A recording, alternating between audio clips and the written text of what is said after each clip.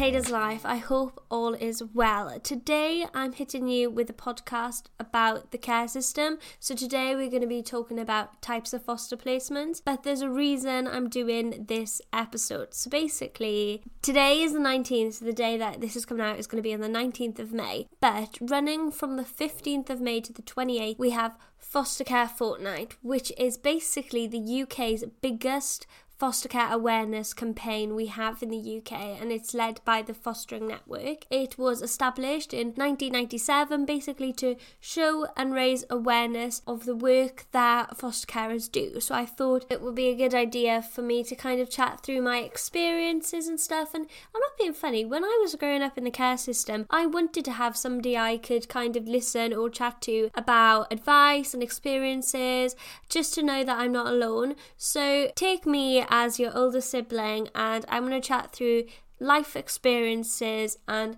I do want to say now that there is a light at the end of the tunnel. So without further ado, let's get into the podcast. Right, first and foremost, we're going to go in with short-term placements. Now, short-term placements can basically range anywhere from a few days to 2 years. But typically in this time, you're not going to move schools. You're not going to sort of change all of that sort of jazz, because you're not there to build a long-term placement. So long-term placements are when you're going to be in a family home for a long period of time. So you're going to have to start building your life now. So you may have to move schools. You may have to change clubs. You might have to stop going to your old places or what have you. But long-term placements differ from short-term placements just because of the length of the placement. And next we have kinship care. Now I'm going to chat through my experiences with kinship care. So when I went into foster care when I was 4. When I was 6, I went to live with a blood relative, and it was a really, really hard time. And I just want to make this clear that sometimes when you're with a blood relative, you're not necessarily safer. At least that wasn't the case for me. I was worse off because there was a lot of hate in the family and they would take it out on me, which isn't fair, I know, but because you're a child, you don't have much say. So yeah, kinship care, it's cheaper as well for social services, so they might want you to be in kinship care, but for me, I didn't have a good time. Now, I had a really weird crossover between short-term turning into long-term from kinship care. Now, I get that's very complicated, but I'll explain. So I was in kinship care, and then for a summer I was going to go on short-term foster care. So that meant that I was only going to be there just for the summer, but because the abuse that I received came out, I ended up being there for a long-term placement. So short-term turned into long-term due to the lack of care I was receiving in my kinship placement. So later we have short or planned breaks.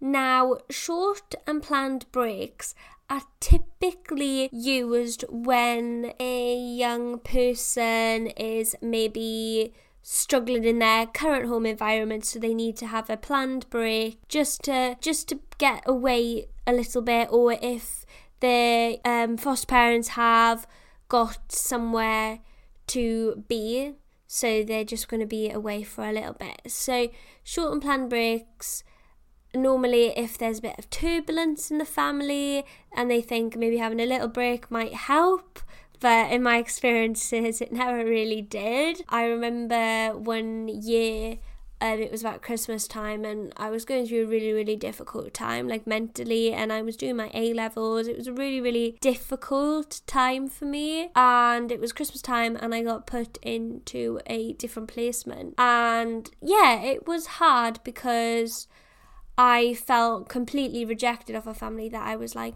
thought we were all good. Do you know what I mean? But because of a series of circumstances, it didn't work out that way. But I went back, and by this time, we'd actually figured everything out, but social services had already planned for me to fully move somewhere else. So, I don't know, short and planned breaks, I'm a little bit iffy, but that's what they are, just a little bit of time away from your foster placement or your birth parents even, just so that new things could get in order. The next one I haven't experienced, but my foster parents have typically done this, but not when I'm there. So parent and child fostering. So this is when a young mum or a mother who social services may not think they are capable to be a parent goes into a separate home, so a foster home, with their baby, and they get support. And at the end of this support, there'll be a report being done, and in summary, the foster child may be taken away from their birth parent. It's not really that nice to think about it that way, but that's what it is. Now, I have a lot to say about the next one, which is emergency fostering. Now, I had an awful experience with emergency fostering, and it hurts me to this day. So I remember I came home from school. We were having a really, really difficult time in my foster home. It was really, really turbulent, and I wasn't happy, to be fair. My foster parents weren't happy, or what have you. But we were in a meeting with social services, and at that meeting, my foster parents said, "Get her out.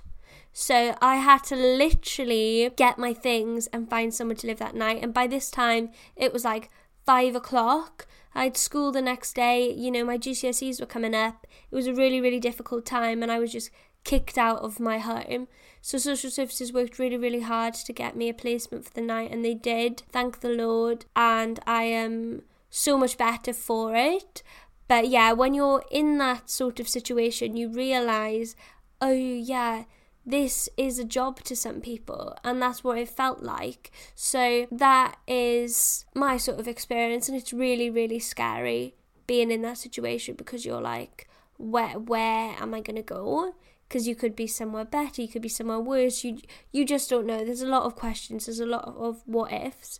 The next one is remand fostering. So remand fostering, I've never experienced it. At least I don't think I've experienced it. I'm starting to think, because I was so young, I'm not entirely sure, but remand fostering is when there's court proceedings going on and you need a placement to stay. So yeah, I'm unsure if that is what I experienced, but there were definitely court proceedings happening when I was really, really young, and I did move out for a little while.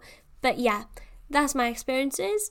The next one is supported lodgings. Now, supported lodgings I have experienced, and it's basically where you go into somebody's home and you basically rent a room. That's the sort of vibe. So you're basically living alone in somebody else's house, but you do have a room. So they won't really support you. They're basically your host, and they may or may not offer emotional support. It just kind of depends on the people. I didn't get much support in any sense of the word during this time, but I was not long going to university, so things were starting to balance out, and I was basically just prepping myself for, the next 3 years of my life, which was going to university. Now, the next two I have not experienced, but nonetheless, I'm still going to put them on the list. So the next one is fostering for adoption / early performance. So from what I gather from reading on the internet and taking notes and stuff, this is where a young child or a person who is going to be adopted by a family has a fostering stint with them first to see whether they can cope with having a child. I don't know anybody who has been through this, but, it might work for some people, it might not. They might be a bit nervous about being first-time parents. They just might need that little bit of support. So, it may provide a bit more stability for a child, but I'm unsure, and I don't want to put my opinion on that. And the next one is for children or young people who have been trafficked or sexually exploited in any sort of way. So in this sort of home, the young person will be very, very vulnerable, and they will have more emotional support in this sort of home. Now, I haven't experienced it, and if you want to research more into it, feel free, but there are homes for people like this. And there's one that I do want to sort of raise awareness about as well, and this one I went into. So I was in like what a Tracy Beaker person would call a dumping ground, so where a lot of young people go and then they all sort of go off their own ways over time. Now, with my experience in a dumping ground, it wasn't too bad. We were actually being abused and stuff by our carers, but again, because we were so young, we didn't realise what we were going through was abuse. Only when we got a bit older, I reflected back and I'm like, oh my god, that's not okay. But yeah, everybody has different experiences growing up in the care system, and it's very, very scary. But there is a light at the end of the tunnel, and if I were to give advice to any young person, and I realise that maybe listening to this is, quite scary, a lot to take in as well, but the advice I would give would be tell social services, just if anything seems off. Even if you struggle with social services, you need to make sure that you tell them. And I'm going to say, like, when I was living with a blood relative, I wouldn't be allowed to see social services alone because I think my carer, in quotation marks, didn't want me to be alone just in case I slipped up or said something or whatever. But in all honesty, I wasn't going to say anything because I didn't realise what I was going through was abuse and that it wasn't normal. But tell social services even if you can, because it will change everything for you, hopefully for the better. And second of all, if you can't tell social services, tell somebody in school, because your foster carer isn't going to be in school with you. So if you can find the time to tell somebody, or do know somebody you can speak to about it, speak to them. And my last sort of piece of advice would be to ring the NSPCC or helplines. And I realise that, a lot of young people, they don't have phones. I know I didn't, so I wouldn't even know where to ring. There were times when I was going through abuse that I was like, I'm going to call the police, because I thought that might be the only way I can get out of this situation. But again, I didn't realise what I was going through was abuse. I just knew that I didn't like it. So yeah, I think just make sure you tell people, and hopefully things will get better for you. And with that being said, I'm going to close up this podcast, but I want to say a massive thank you to all my listeners. I'm sending a massive amount of love to you all, and let's celebrate the positives of being in the care system. And I realised that after my little rant earlier, it doesn't sound like there's many, but there is. And I think a lot of young people forget that they went into foster care for a reason. Not that the reason was your fault, but you are a victim to somebody else's mistakes and misjudgment. So never blame yourself for the situation you're in, because it's totally not your fault. Now, without further ado, I'm going to love you and leave you, and I'll catch you in the next one. And if you ever want to hear more about a certain experience of mine or anything like that, drop me a message and I will probably end up doing a podcast about it. So adios, guys, and I will speak to you guys soon.